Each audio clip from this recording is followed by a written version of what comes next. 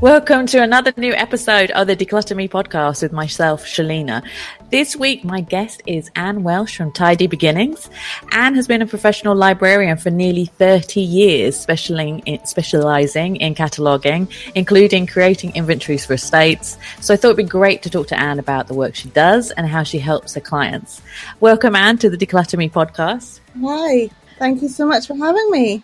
Thank you so much for being on. I'm just so excited because I have clients, especially now, people are passing away and then the kids have to look after the stuff. And there's a lot of stuff here that hasn't been looked after, catalogued, archived, whatever. Mostly Arabic, which is a bit of a problem when I'm having to deal with it, but it's still something they have to deal with. 16 years, I still haven't learned the language, but anyway. But when when we were chatting and, I brought it up on our group because we belong to the Association of Professional Declutterers and Organisers. Yes, that's APTO, right? In the UK. So when you mentioned it and then you told me all about it, I was like, right, you need to be on. You need to tell us everything. So, right, tell us. So you have a rich background, which I've just talked about, but tell us everything and how you got to now. So what did you do before you were an organizer? Okay, well, first of all, it's so exciting to have somebody so excited about talking about librarianship. I am that kind of nerdy loser kind of person. We're not losers. No, we're nerds. Geeks rule the world. Yeah. For me, I've been a professional librarian for almost 30 years. And I worked mainly, when I worked for institutions, mainly small special libraries and also with some private clients, and I spent over 10 years teaching the next generation of heritage professionals how to handle rare books and also importantly how to document them. So I found out about professional organising only last year because one of the clients on my private librarianship side asked me for help with their wardrobe. And I mean, I have to say, it is cold in London today. So, but this is about my normal level of style. So searches to see what is best practice with helping another human being who looks a bit better than I do with their wardrobe. And I found APTO, as you said, the Association of Professional Declutterers and Organisers. And since then, I've taken on some non-book projects. So I'm quite odd because I see myself as a private librarian who also does non-book things. And because we've had a lot of lockdowns here, it's mainly been virtual organising. And I think I enjoy that because when I was an academic, it was during the transition from face-to-face teaching to what we call blended learning, so a mixture of face-to-face and online. And basically I hacked some of the software that I've been using for 10 years in higher education to make a virtual organising space. So each of my clients, we chat online or on the phone, and then we've got stuff to keep up with and records milestones for them all in one space, and they know what they're doing. Share pictures and files and that type of thing. So that feels like just giving people a tutorial in old money when you talk at university. So that's kind of my practice now, is split between those two things, and then almost completely separately, but really just irrelevant for this, still training people. So I wrote the core textbook on how to catalogue, and I just sent the update to that to press last week. Yeah, so the bulk of my income probably still comes from training heritage professionals how to catalogue, both online and in the real world. Okay. What is cataloguing and why is it important? Yeah, so at its simplest level, cataloguing is the documentation of books and also other items so that other people, most commonly library and archive users or people, say, browsing a museum website, can find them, even if they don't know that specific thing exists. So they might be running a subject search, or they might just want another thing by a particular author or in a particular medium. And the metadata that we create as professionals forms a surrogate of the item itself. so that even if you've never seen it before, you can imagine what it looks like from the description on the computer screen. Right, okay. Before it was done on computers, I am old enough that I started out with card catalogues. I remember them. Yeah, yes. And they still exist. And actually, in your part of the world, there's still masses and masses of projects to move things from card catalogues onto computers. And it's really so much stuff. There's a lot of stuff here is paper still. It's tragic, but yeah, I can imagine there's still card cataloguing in libraries. I think it's really, really wise, because in our part of the world, I think we jumped on too soon.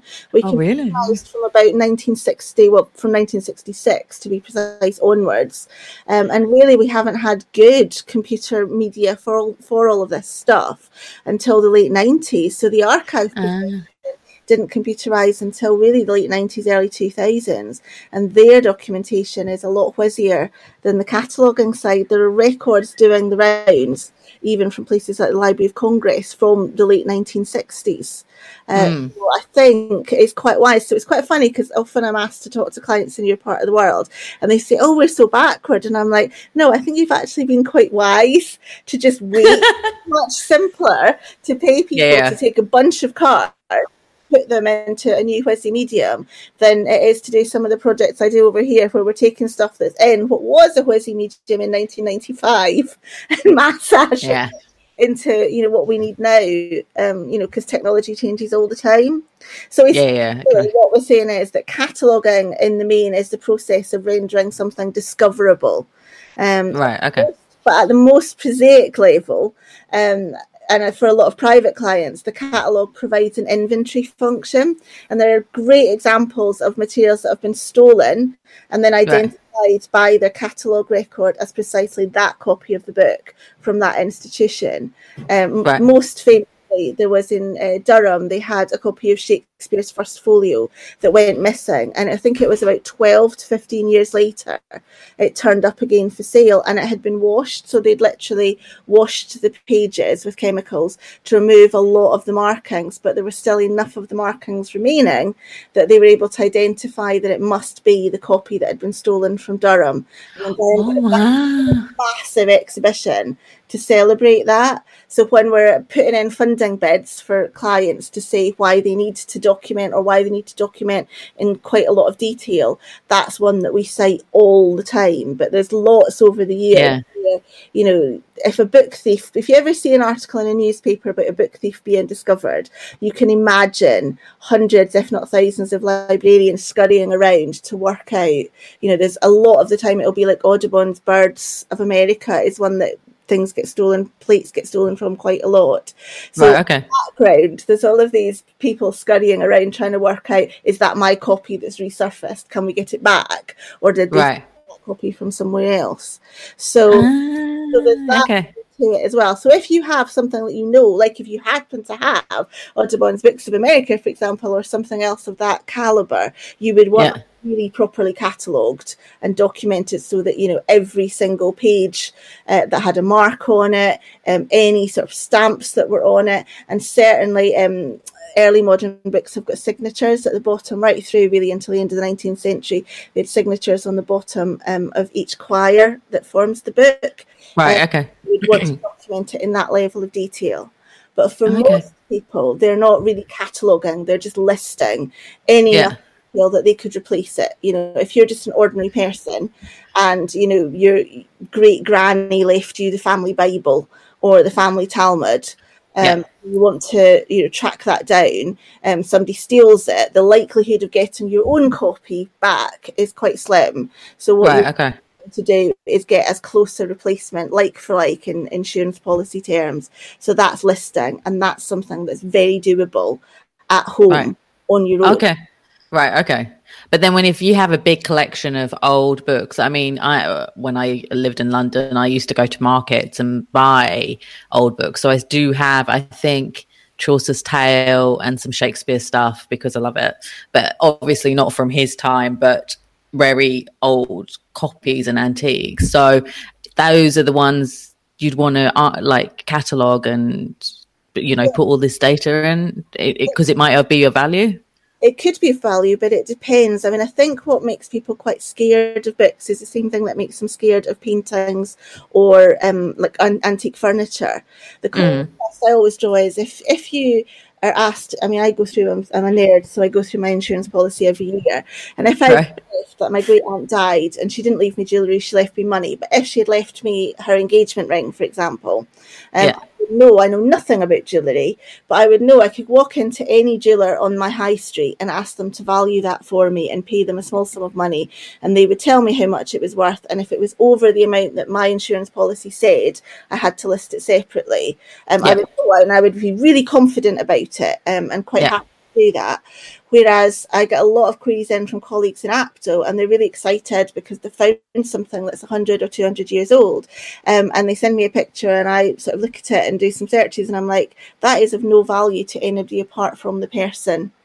So commonly you'll have, local histories of churches, for example, turn up quite a lot. And they look really valuable. They're often very expensively made. I have one of my home church that I grew up in, and I picked it up for the princely sum of £5.20. And if I wanted to retail it, I would retail it for about a tenner. And I would accept about £8. And it's beautiful. It's got, it's a publisher's binding with beautiful gilt, Celtic cross on the front of it. It's well over 100 years old. It's beautiful. The plates in it are absolutely gorgeous. The production value is amazing. However, any institution that wants to own that already does. Before I bought it, I had a quick look at all of the libraries that I knew that might want it, because if I'd seen that my old library that I grew up with that maybe want to be a librarian didn't have their copy anymore, I would have pinged them and gone, hey, do you know you could pick this up for £5.20? But basically they've got it. Glasgow's got it. Several of the universities in the west of Scotland have got it. So there's not going to be an institutional buyer for that. It's just going to be other people who were once congregants at that church. So it's beautiful and I love it, and it's one of my most precious items. But financially, it's worth, well, as I say, I would hope to get about a tenner for it, selling it professionally, and I would accept it. So I think that's the scary thing for people, is knowing whether they actually need to bother listing something or not, and knowing who they can trust to find out, do they actually need to list it? So that's I think probably the thing that is quite scary for people, just knowing, do I need to catalogue this? Do I need to even list it on my insurance policy?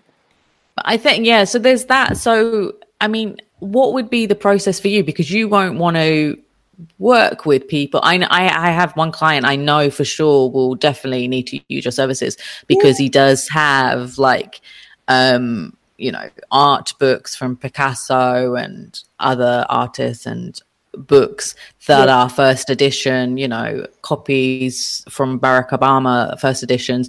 There are things like that, and they're very, very, I saw he knows what the value is of them. So he would definitely be someone I need to pass on to you. But for a lot of other people, are we saying that it might not just be worth their time, or they can just do an Excel spreadsheet or use one of the apps on their phone to put all this, if they think it's valuable for the family?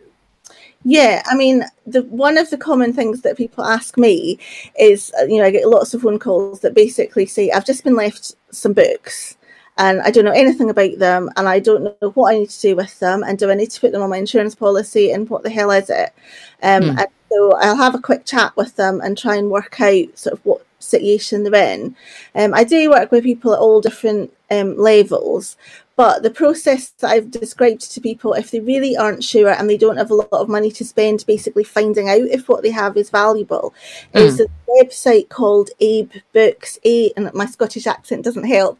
So it's Abe Books, and it's A as in apple, abebooks.co.uk or abebooks.com, that you can search on. And that a mixture of actual dealers, quite low level dealers, and people who are just selling their family goods. And it's a step up from eBay, because it is people who know a bit about books, and that will give you a good idea. If you can find the same edition of the book that you have listed on eBay, and you can see 2 or 3 people are listing that book at about £1,000, then there's a good chance that the retail value of that book will be about £1,000. And I think make a little bundle. It depends on where they're based, what their insurance policy will say.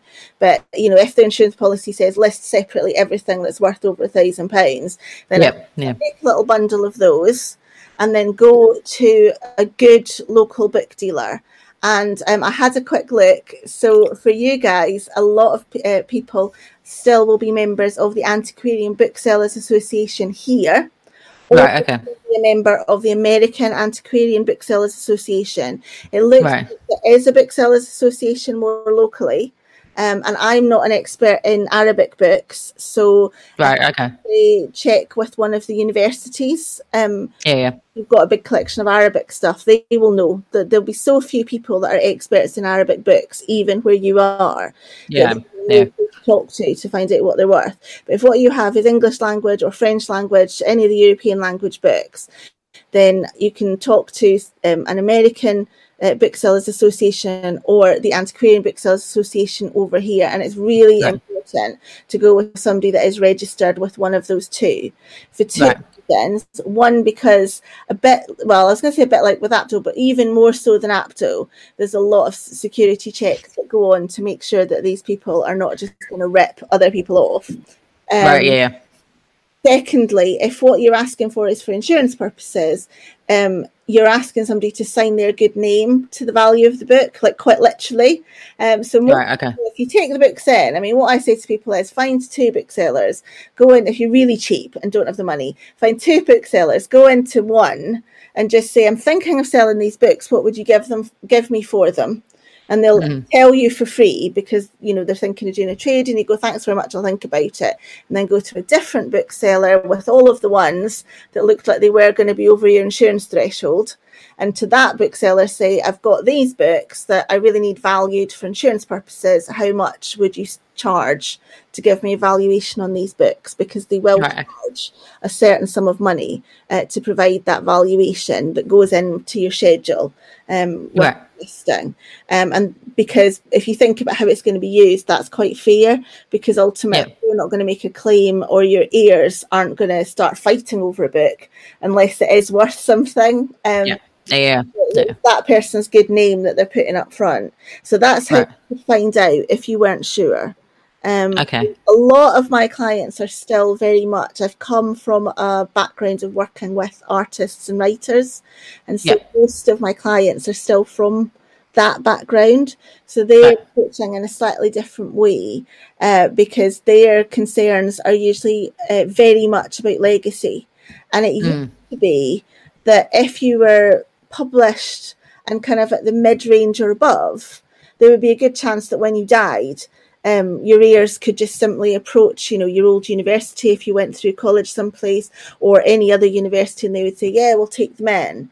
But with buildings costing so much now, and people realising how much it costs to process books, what happens is people are coming up against an issue. So they're approaching their old university and saying, I've not got any room in my studio for my books and papers anymore. Could you take off my hands? And then they're told, well, we might be able to, but we need all of this information. And that's the point at which most of the clients that I have come to me. Because what they're looking for is proper cataloguing to use as a sales tool. And it might be the actual items individually are not worth financially very much at all. But as a composite, it can be quite valuable. Certainly there's a huge amount of scholarly value involved in most of the collections that I've worked with. But the time that it takes for professional library and archive staff to assess is something that universities which have been cut back to the bone don't have the money to invest in that. So they kind of push back and they say to the artist or writer or their heirs, if it's after the person's death, we need to see a proper catalogue in order to just see if it's even worth getting on the tube and coming to look at what you've actually got. So sometimes they'll go straight to a book dealer And the book dealer, if it's a big name, there's not a problem. I mean, the one that's always quoted, or usually quoted to me when people come, is Iris Murdoch, because when she died, she left 3 separate libraries, all of which had fed into her own writing process for philosophy and fiction. Okay. John Bailey sold those 3 libraries at 3 different times. Right. And also, I think he sold the libraries and donated the papers. I think that's the right way around. And they were bought mostly by Kingston and some Manchester, and that then formed the Iris Murdoch Centre, which is now a big centre for scholarship around her.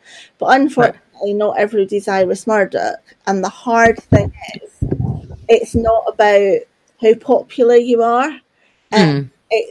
It's such a weird market, especially when you get into the institutional side of things. It's such a weird market. There are bigger names that I won't say out loud than Iris Murdoch who have struggled to find homes for their materials. Okay. Find a market for the materials. And so what's happened now is the book dealers have realised they can create a certain amount of market, but there's a certain amount of scholarly interest that needs to be generated, and so we're starting to get a lot of younger, and when I say younger, I'm 48 and I'm talking about people my age, right? So people who are thinking they're going to die anytime soon, please God, but who just are thinking, right, I need to actually establish my legacy. So some of it is about working with people to say, okay, so this book that you've got out is now a bestseller. This might be a good time to go through all of the papers that went into this book and work out for it, and try and establish, I call it a pipeline. I'm sure that's not a term that's unique to me, but when we'll try and establish a pipeline for your work so that you know which institutions are interested, and if they're interested in it now, once they've got something, they'll want more, and so it's to drip feed in that way. And over here, finally, there's like a big pushback, which I don't quite understand, but there's a big pushback from people who worry a lot because the Ransom Centre in Texas is the one institution in the world that has lots and lots of space. So lots of writers who their absolute dread is ending up in the Ransom Centre, because it means that anybody who wants to study them will have to go to Texas to study their papers. And also because the Ransom Centre, on the one hand, pays more than anybody else. I mean, they've won some amazing bidding wars, but also they will take people who can't get money for their papers. It's like, great, you're well known, or an artist that's well known, will take your materials. Especially their books, the books that people own, the Ransom Centre will take. And people are like, I don't want to end up in the Ransom. I want to stay. I want to be in the British Library, or I want to be in the Britain. I want to stay in Britain so that British people can research me. Which I don't know. I have to say, everybody who said that to me is English, and I don't know if that's a little Englander thing and Scottish. I don't get it, because to me it doesn't make much odds. If somebody's an actual scholar, they'll go to wherever the materials are and they'll find a way to.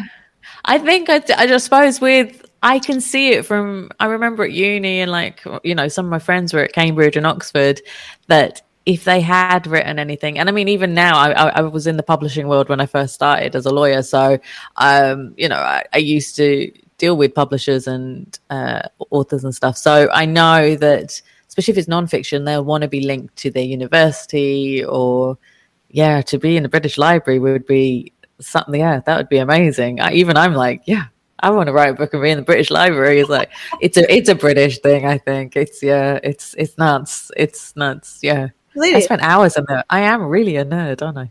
I love it. I'm a lawyer, though. I can't remember. Somebody very, very famous. I think it was the person that founded Middle Temple Library, but I may be wrong about that attribution. But somebody very, very famous in the old days said, where there are lawyers, there will always be books. And that was really? Justification for starting law libraries.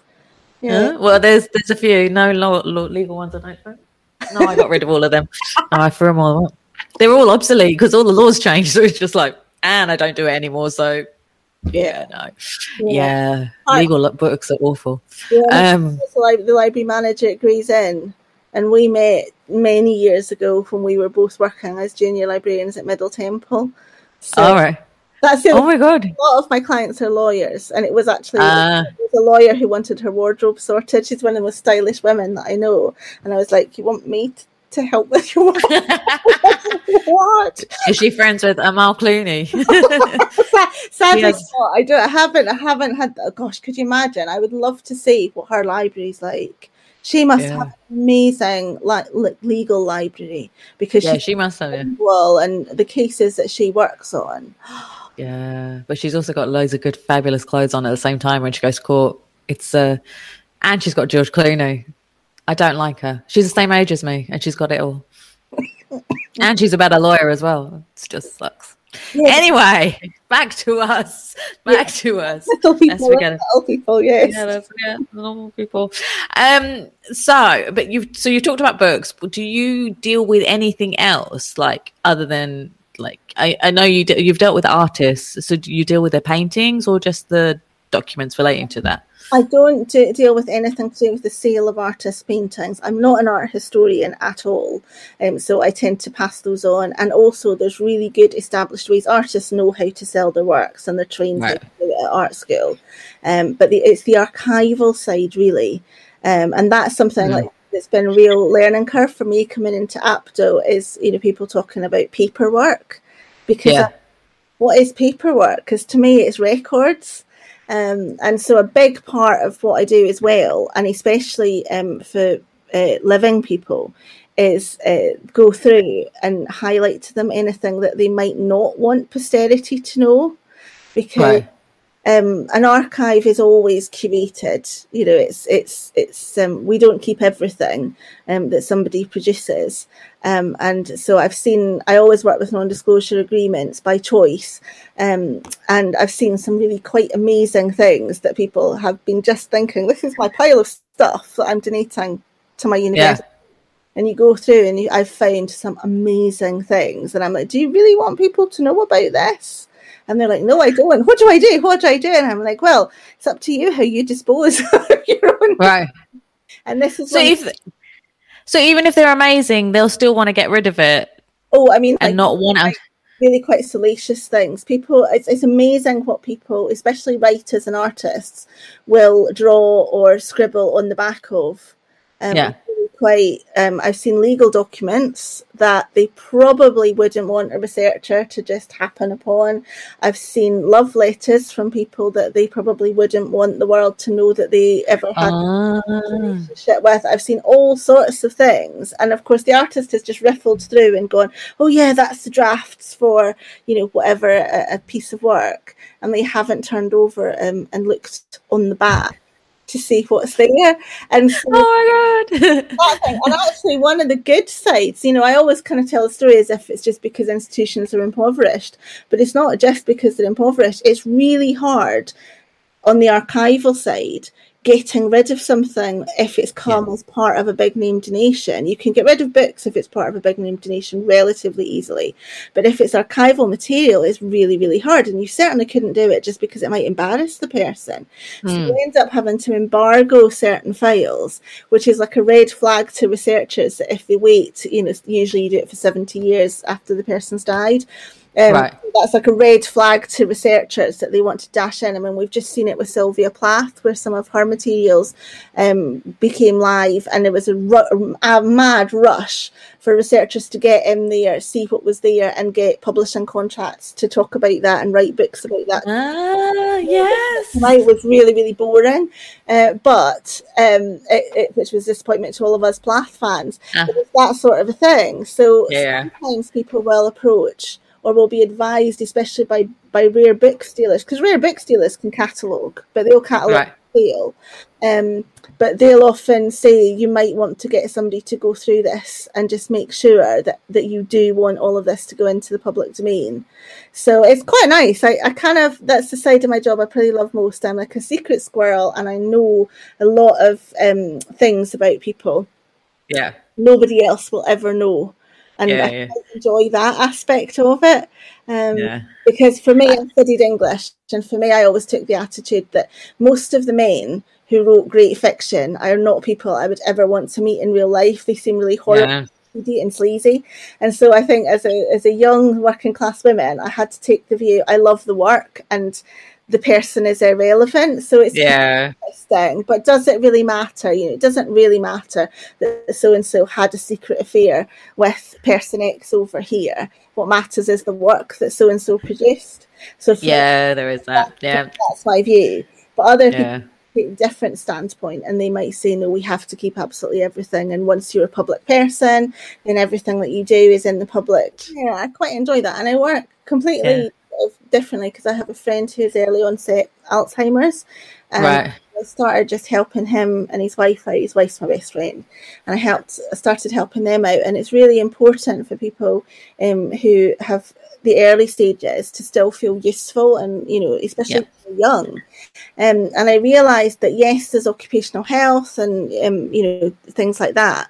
But actually, it's quite difficult for primary carers to just get a bit of a break. And so I have a couple of who are paying me, a much, much lower rate than anybody sort of, famous would be paying me to go through their papers, to just go around, like I go around and I'll help the person with Alzheimer's to wash their tea set, because we did that once a week and they're not able to do it anymore. Or, I was sort of listing on an invoice for a client and it was literally, activities with so-and-so. And then it was cutting the tufts from the desire path so that it was safe for them to walk on, but still look like a big garden. And, that person I love working with people in early stages of Alzheimer's and dementia because it really makes such a joy for them. They're so proud, when their husband or the wife, usually they just go and sleep in the bedroom because they're so tired. But when they wake up and they show, look, we've been doing this afternoon, they're so proud that they're making a contribution still. And I absolutely love that side of work because I suppose they're both helping people. As a librarian, you always want to help people. But I had no idea that anybody as kind of academic and nerdy as I am could just get such joy from. The other day it was actually with my friend, and we'd go and collect the veg box. And there was a lady with who just set up a pop-up stall, and we'd got a little takeaway coffee because he loves his posh coffee. And I said, to just sit here. And it was like slow TV, and he absolutely loved it, just watching this lady make up her bouquets for delivery. Yeah. And I had no idea that I could just spend an hour and a half sitting, with my friend who used to be so intellectual and verbal and just enjoying such a relaxing thing. So happy, I think that's the thing. So I love that side of it, but again, that's really confidential as well because it's somebody who, they're always quite vulnerable, people with early stage dementia, so that's a real privilege too. And I suppose when they've got dementia or in the early stages as well, and they haven't done anything about their collections, that is a time for you to get in there quickly, because what will happen if they don't, then you can deal with it, but you'll deal with it with the heirs. How does it work? Yeah, so usually, I've helped my friend with his books, and that's quite straightforward. His wife is also a librarian, so that's relatively straightforward. And I've got a couple of clients that I've said to their primary carer when it comes time that they need to, and I hate using the word declutter for books, but in the context of somebody with dementia, we know from sort of doing my level 2, I'm just doing my level 3 dementia care at the moment, from doing those, I know that there comes a point where a room like the room I'm sitting in now actually becomes distressing, like God forbid, but if I were to get dementia, there would come a point where my beloved living room with my beloved books would actually distressing to me because there was too much visual clutter. So I've spoken to the primary carers, and what we have done is with the primary carer there too, we've gone through books with people and we've taken a bit of an oral history so that they're talking about the books that matter to them. And I'm kind of thinking quite heavily about that because I think that's something that I haven't seen a lot of articles about or people really thinking about, because although we started this interview talking about the financial and monetary side of things, people often will want a memento of somebody, and it occurred to me that taking just an oral history of someone talking about their books when they're in the early stages will help us with the decluttering process and also help us with the gifting process, because there will friends and family members who would love that book that is maybe like my lovely book about the church that I grew up in. You know, my friend that I grew up with in that church, if I died, she would absolutely adore that book and love it forever as a memento of me. And so there will be equivalents. So I'm sort of really at the moment, at the early stages, of really thinking quite intensively about that. And I think there is a need there, and I need to is the best way of handling that so that the person A, flipped off, but B, that the stuff that is, because that's the thing with dementia, it strips the individual of their ability to express meaning for the other.